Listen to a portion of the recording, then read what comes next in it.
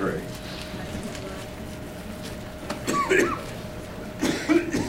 And when you get there, we will be looking for the next couple weeks in chapters 3 and 4, which are preparation chapters for Jesus' public ministry. So chapters 1 and 2 dealt with his birth. Chapters 3 and 4, preparation for the launching of his public ministry. And then in the middle of 4, chapter like 16, we have his public ministry, and then we go into the last week of his life. Now,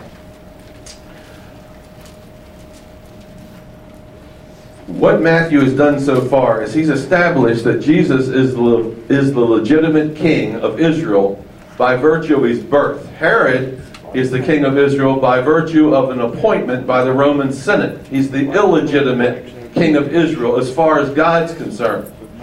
So now what Matthew's going to do, he's going to skip 27 years from the birth of Christ to his adulthood, and he's going to talk about Christ's preparation for his public ministry. So we're going to read verses 1 and 2 of Matthew chapter 3. In those days, John the Baptist came preaching in the wilderness of Judea, saying, "Repent, for the kingdom of God," or the kingdom of heaven, "is at hand." Now notice, we are introduced to John, and notice how he is identified. First, he's identified as the Baptist.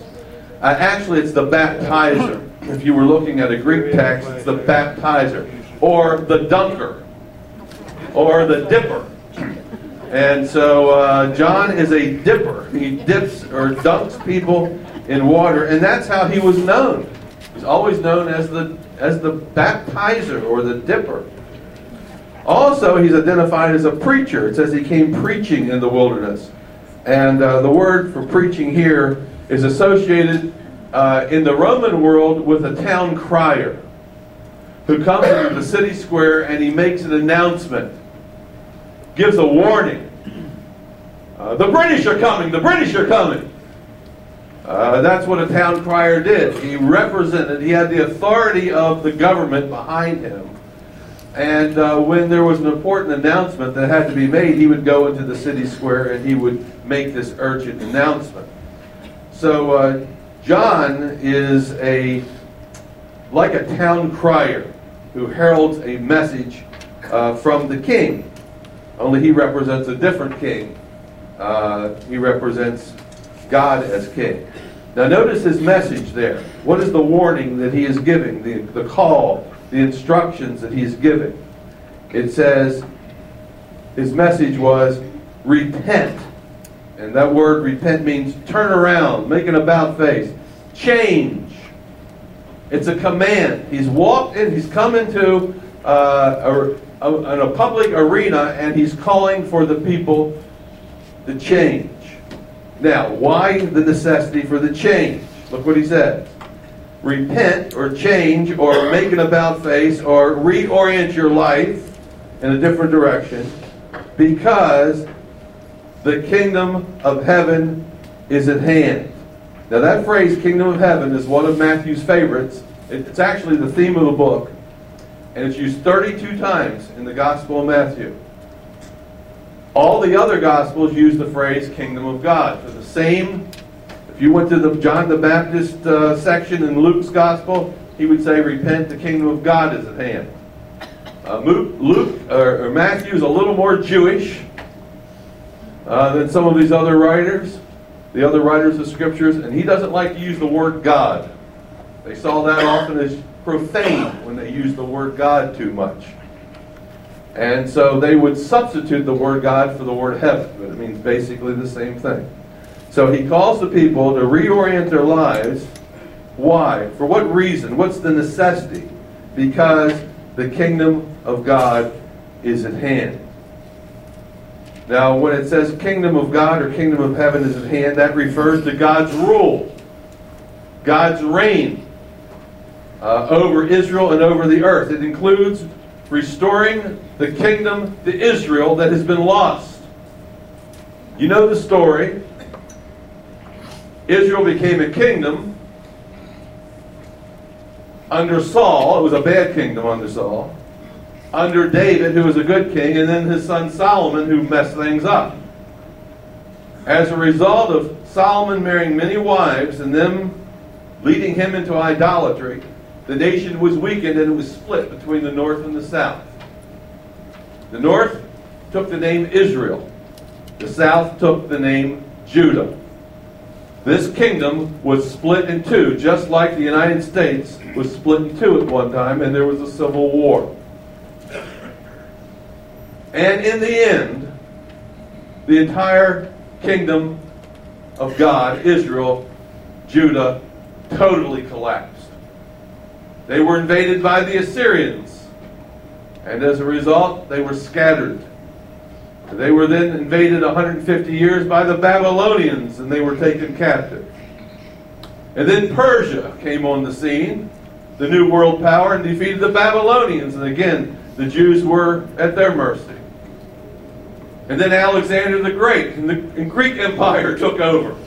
Just as we have a succession of nations and countries and empires that have risen up in power and then lost their power.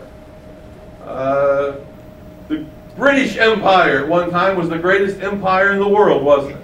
In modern times, but not today. The Soviet Union was an empire of socialist countries, but it lost its power.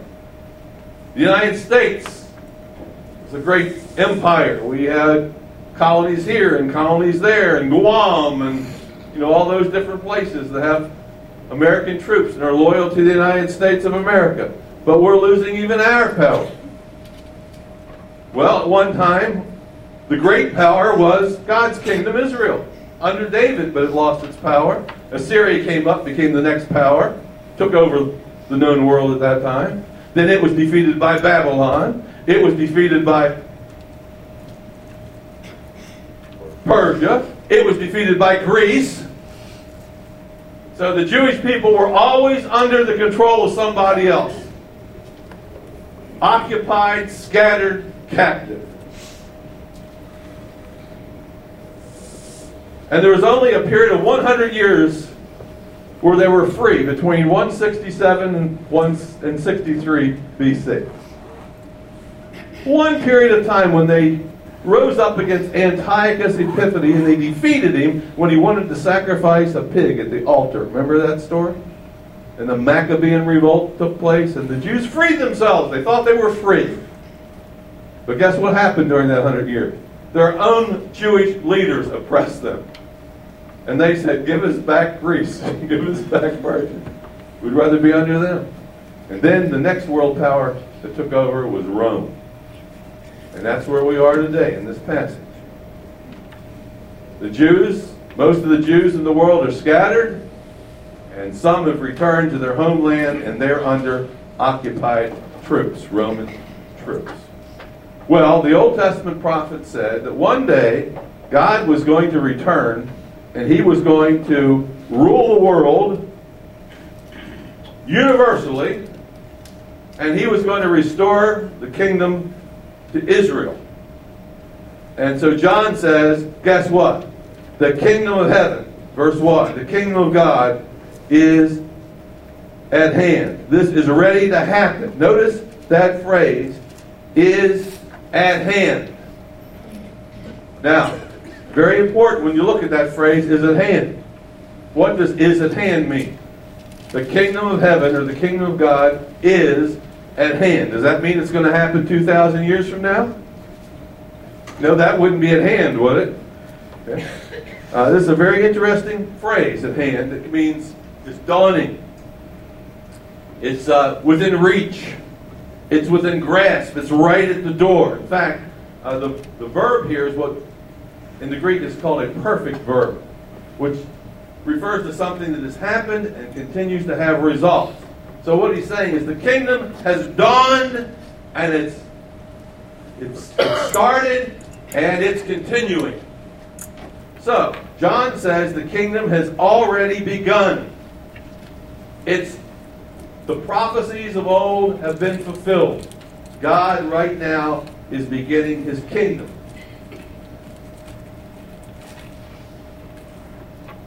Now, that doesn't mean the kingdom is what it will be in its totality, but it means it's begun. It's started. It's like when you get pregnant. Not degrees of pregnancy. Are there? If you're pregnant, you're what? You're pregnant. But guess what? There's a starting point of pregnancy.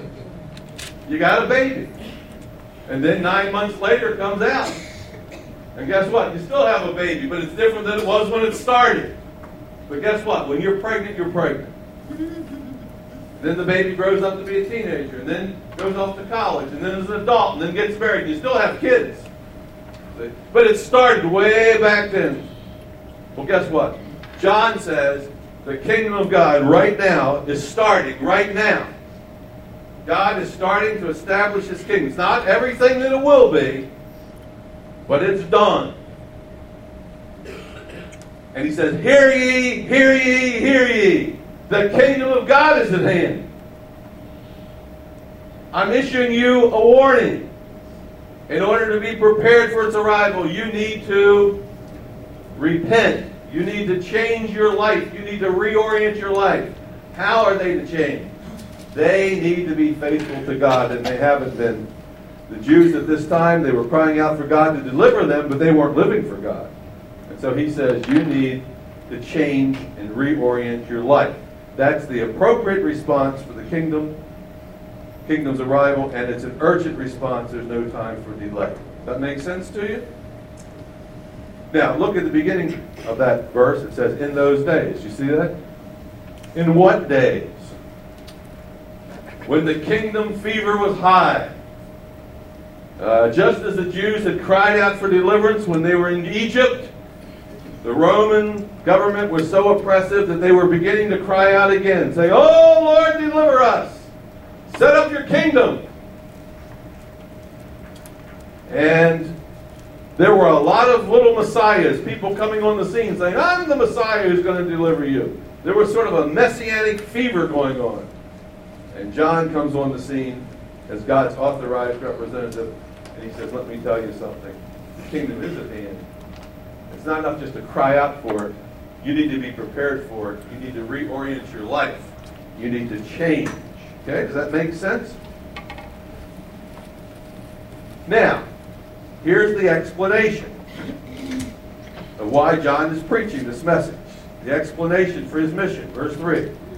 "For this is he who was spoken of by the prophet Isaiah, saying, the voice of one crying in the wilderness, prepare the way of the Lord, make his paths straight." So, what Matthew says is that what John is doing is a fulfillment of Old Testament prophecy that's found in Isaiah chapter 40 and verse 3. And that phrase, prepare the way of the Lord, make his paths straight,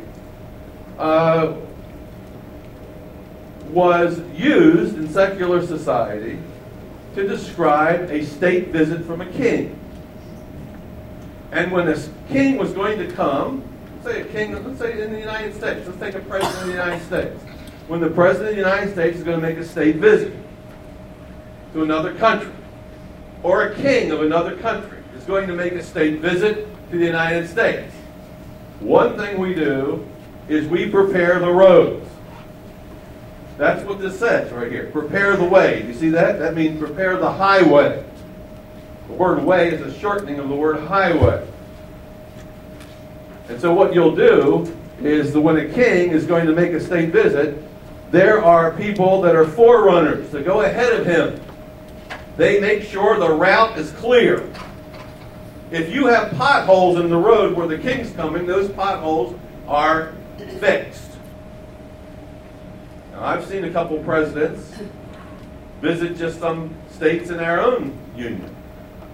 And when they come, there's a team that comes before them to prepare for his way. And suddenly you'll see cops on top of bridges.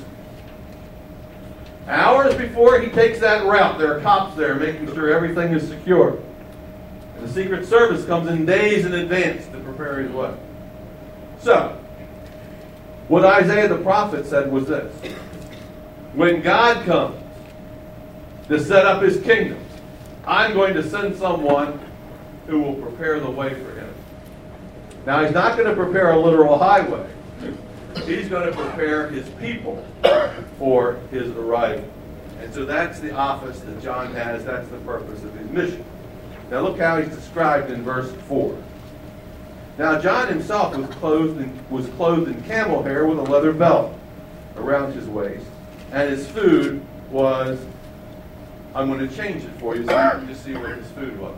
His food was bugs and sugar. You see that? Now, I'm putting it in that language. It says locusts and wild honey, of course. But I'm putting it in that language so you can get the feel of what Matthew is saying.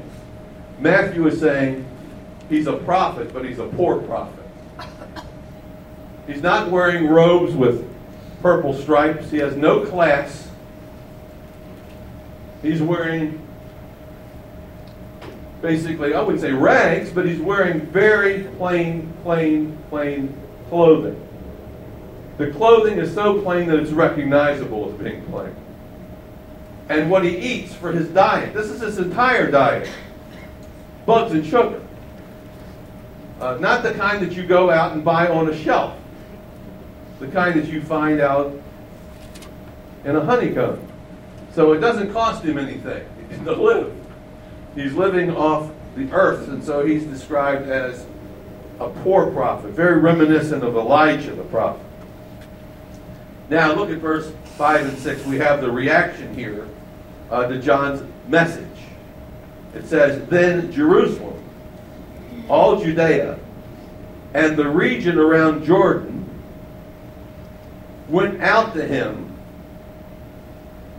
and were baptized by him in the wilderness, or in the Jordan, confessing their sins. Now we saw up in verse 1 that he was in the wilderness, and so now all the city people and in the surrounding towns go out to hear John preach. Now, notice what it says. They went out to him at the end of verse 5, and they were baptized by him. Now, what did John call them to do? Repent. What did he do? He baptized them. He said you're to repent. And what does he end up doing with them? Baptizing them. This is why we say that repentance and baptism go hand in hand and you cannot separate them. The people showed that they were willing to make a break with their old life and enter into a life of a faithful covenant with God by submitting to baptism. And John baptized them in the Jordan River. And guess what they were doing at the end of verse 5 when they were getting baptized? They were confessing their sins.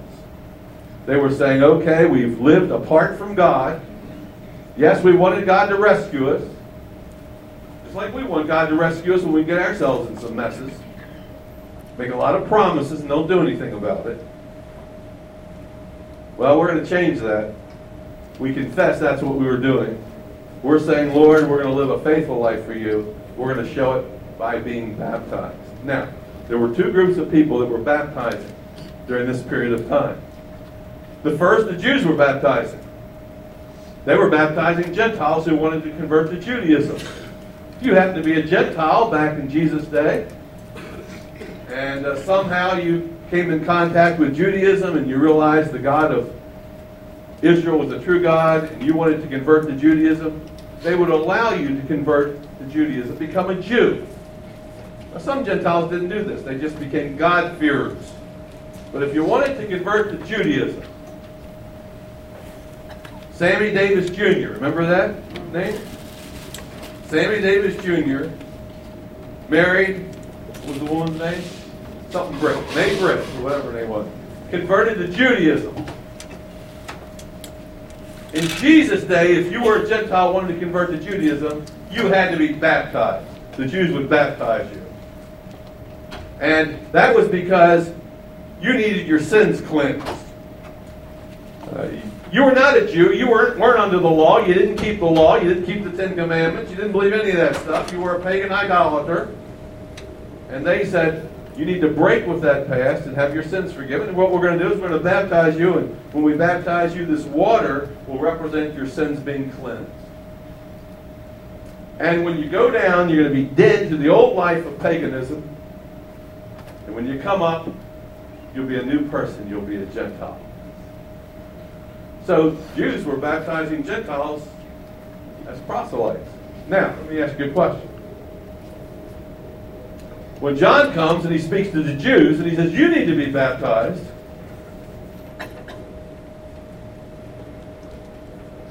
they say, what? Why do we need to be baptized? We're Jews. We already have a relationship with God. We're Abraham's children. He says, oh no, guess what? You're just as dirty as the Gentiles. Something new's happening. To get into this kingdom that God's establishing, He's requiring something. You need to repent, you need to confess your sins, and you need to submit to baptism. So I think for a Jew to submit to baptism had to be a very humbling experience. Now there was a second group that was doing baptism, and this was the Qumran community. You've heard of the Dead Sea Scrolls. You've heard of the Essenes. The Essenes were a group of Jews who were very pious. And they didn't follow the Sadducees, who controlled the temple. They said, you're Roman compromisers. They didn't follow the Pharisees. They didn't agree with the Pharisees' interpretation of the law. So they broke away and they started their own commune. It was called the Qumran community, and they were known as the Essenes. And they're the ones who saved all the manuscripts that we call the Dead Sea Scrolls. When the Dead Sea Scrolls were discovered in 1947, 1948, a lot of writings were discovered that were not Bible. They were writings that the Essenes wrote. Manuals, how to live in the Essene community. Their theology, they wrote theology books. All these kinds of books were discovered among the Dead Sea Scrolls. And from these books we learned about how they lived. And one of the things they did is they said this: we are a separate community. We believe God's coming back soon and set up His kingdom. We believe God's going to raise up a teacher of righteousness who's going to lead the way. And we ask you to join us. But to join us, you have to be baptized. And they required their own Jewish brethren to be baptized. And if you do that and you pass the test, that means you live a faithful life. Then we'll let you eat with us at our table. Sort of like the Lord's table. They had a table where they ate. But you had to be a person in good standing to eat at that table.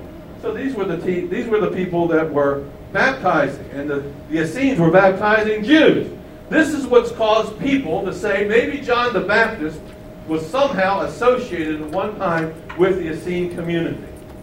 Was John the Baptist an Essene? Sometimes you'll read articles like that. And he may have had some sort of connection. We just don't know. But anyway, this is what he's requiring the people to do. Repent, be baptized, confess their sin. And I want you to notice the baptism there in verse 6 and his message in verse 2 are linked. Baptism was linked to entering the kingdom of God before it was ever associated with the church.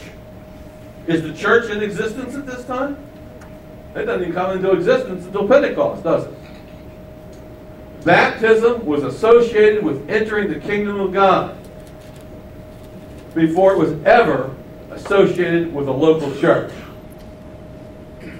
So when we say, well, baptism was a local church ordinance, that's true, but guess what? Baptism existed before the church has ever existed. We adopted it. So you need to understand that. Remember when Jesus was resurrected, He said, all authority has been given to me in heaven and earth. Look, how much authority? I'm the king, I got it all. Therefore you go, make disciples, baptizing them. Remember when He said that? Church wasn't in existence when Jesus told you to go out and baptize. The Great Commission to baptize is given before the church was even in existence. Baptism has always been associated with the kingdom. It's very important that you get that. Now look at verse 7. But when John the Baptist saw the Pharisees and the Sadducees coming to his baptism, the New American Standard says for his baptism, but that's a wrong translation. They were coming to his baptism. In other words, they were checking him out. They were the authorized officials of Judaism. What's this guy doing? Let's go check him out. He sees them coming. He says to them, welcome. It's good to see you here. He says, you brood of vipers. I can't tell you how pejorative this statement is, brood of vipers. It spoke of murderers. The phrase brood of vipers was a reference to people who were such horrendous murderers that they would even kill their own mother. So he does not have a high opinion of them. Who warned you to flee from the wrath to come? And obviously, no one. They're not trying to flee from the wrath to come. They're just checking him out. So he's saying basically, what are you doing here? And in their minds they would say, checking you out, buddy, checking you out. We don't have to be baptized because we represent God. We are the officials. And John realizes this, and look what he says in verse 9. Verse 9, do not think to say to yourselves, in your own minds, in other words, we have Abraham as our father. We don't have to be baptized, we're already authorized. We have Abraham as our father. For I say to you that God is able to raise up children to Abraham from the stones. So what he's saying is it's not by birth that's going to get you into this kingdom. Don't think, well, we're Abraham. We're Jews by birth. It's not going to be birth that gets you into this kingdom. It is baptism. It's not respect that gets you into the kingdom. It's repentance.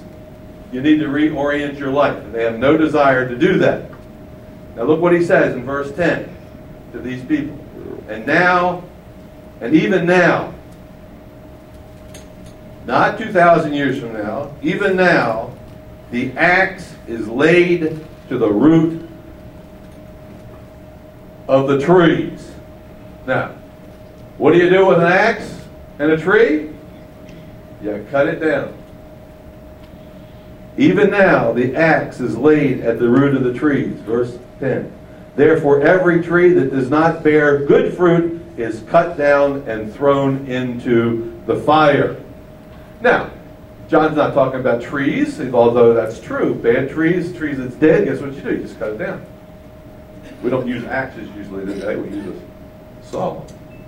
But in those days, you use an axe, you just cut a tree down. He's talking about them, though. There's no no evidence of faithfulness in your life. And you know what? You're going to be judged. Not just at the end of the age. When's the judgment taking place? What's it say in verse 10? Even now. Do you see that? Is that where it says? Even now the axe is there. See? Now guess what? Judgment's now, but something else is now. The kingdom is now.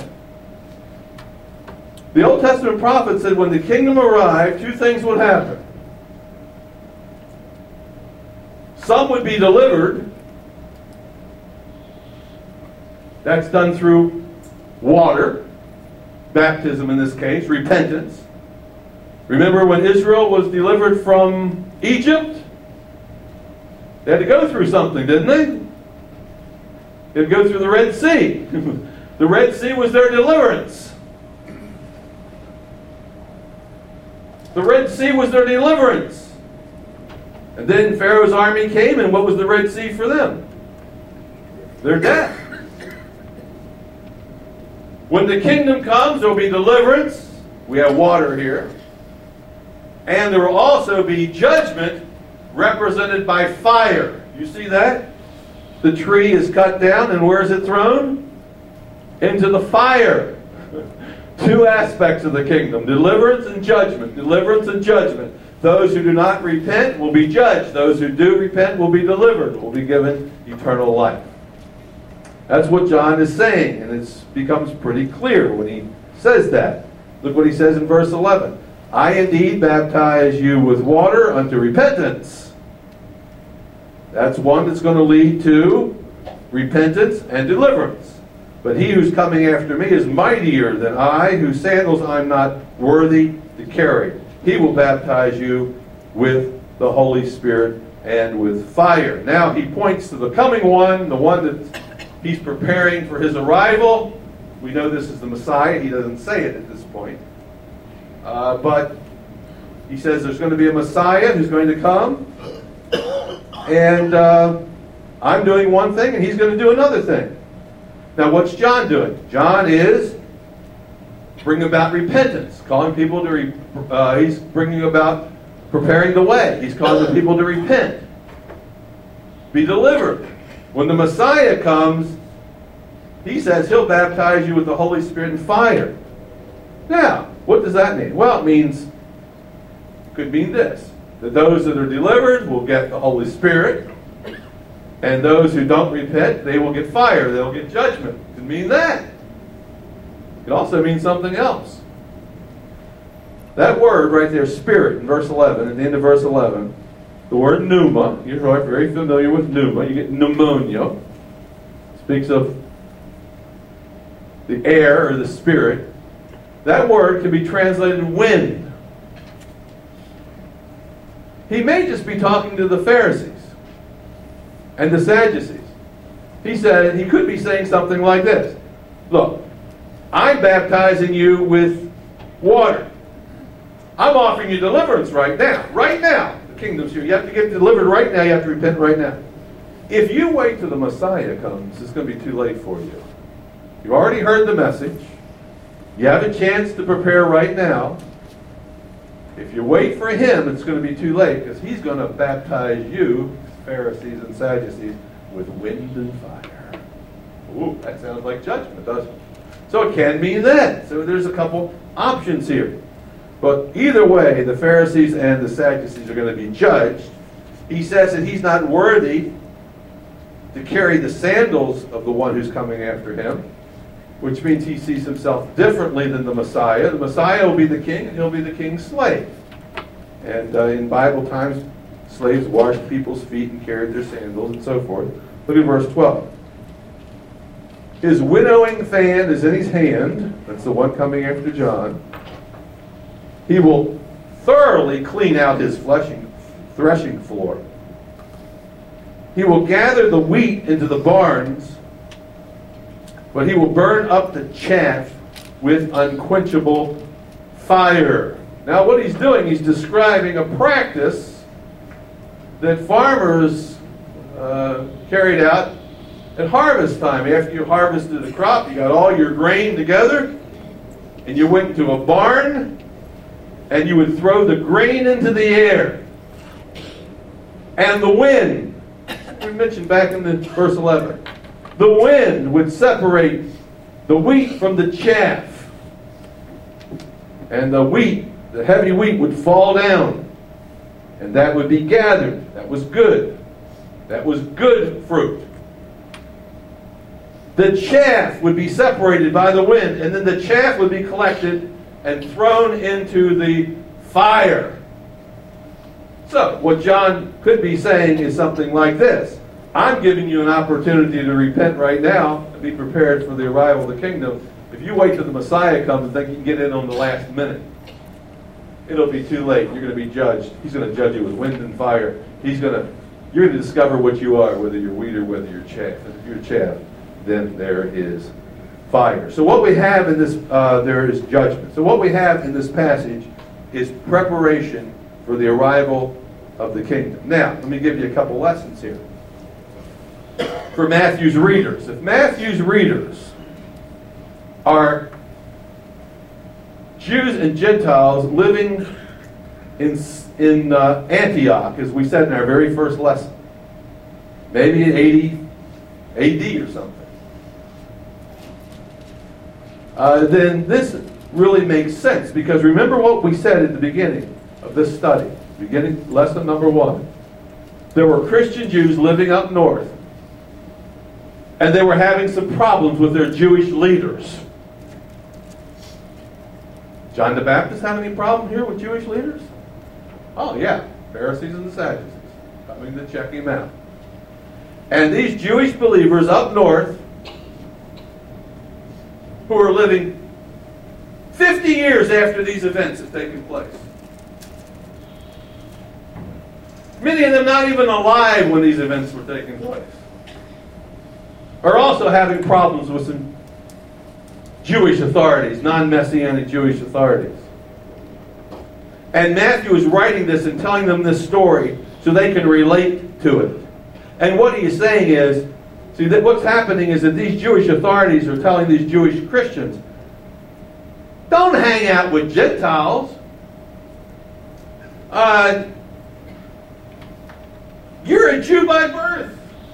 You have an advantage. You don't have to be a, quote, a Christian to have eternal life. Just by being a child of Abraham, you have eternal life. And Matthew writes and says, guess what? Being a child of Abraham counts for what?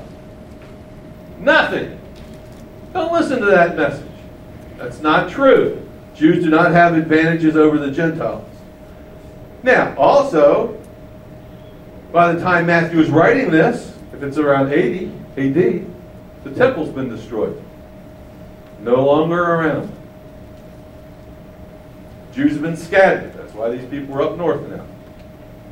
The Sadducees who ran the temple no longer exist. Listen to this. In 80 AD, the Sadducees who ran the temple no longer exist. Because the temple's not around. They don't have anything to do anymore. They sort of just dissolved. What did Jesus say would happen to the Sadducees? Or John the Baptist say would happen to the Sadducees? They would be judged. Have they been judged? They're not even around anymore.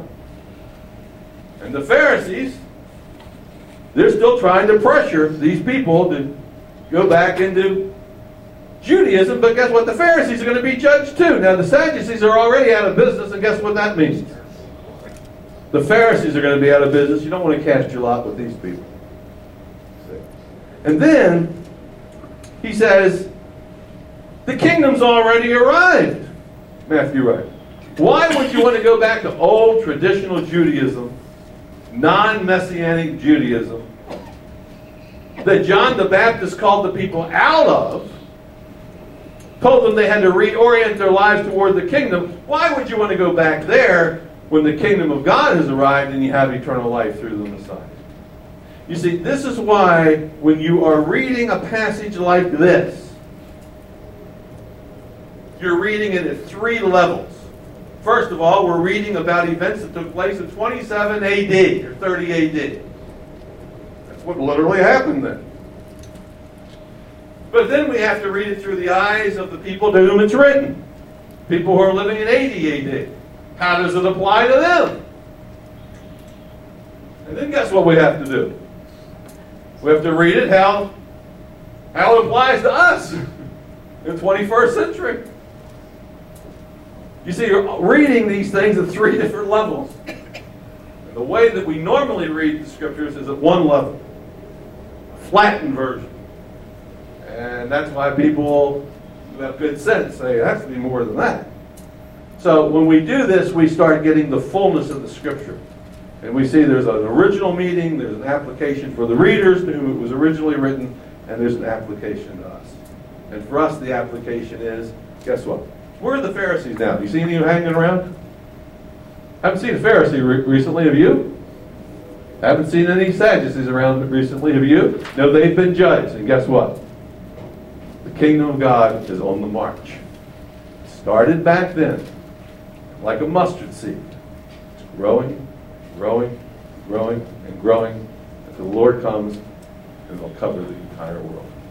Next week, we'll look at the baptism of Jesus in chapter 3, verse 13. Let's pray. Father, we thank you for this word. Help us to realize the depths, the richness, the vitality, the meaning of a text like this. Help us, Lord, to realize that you've given us this text, and now it's our responsibility to share it with others, to call others to the Messiah, call others to repent, be baptized, confess their sins, live a life faithful to the Messiah. And, oh Lord, help us apply it to our own lives as well. In Christ's name we pray.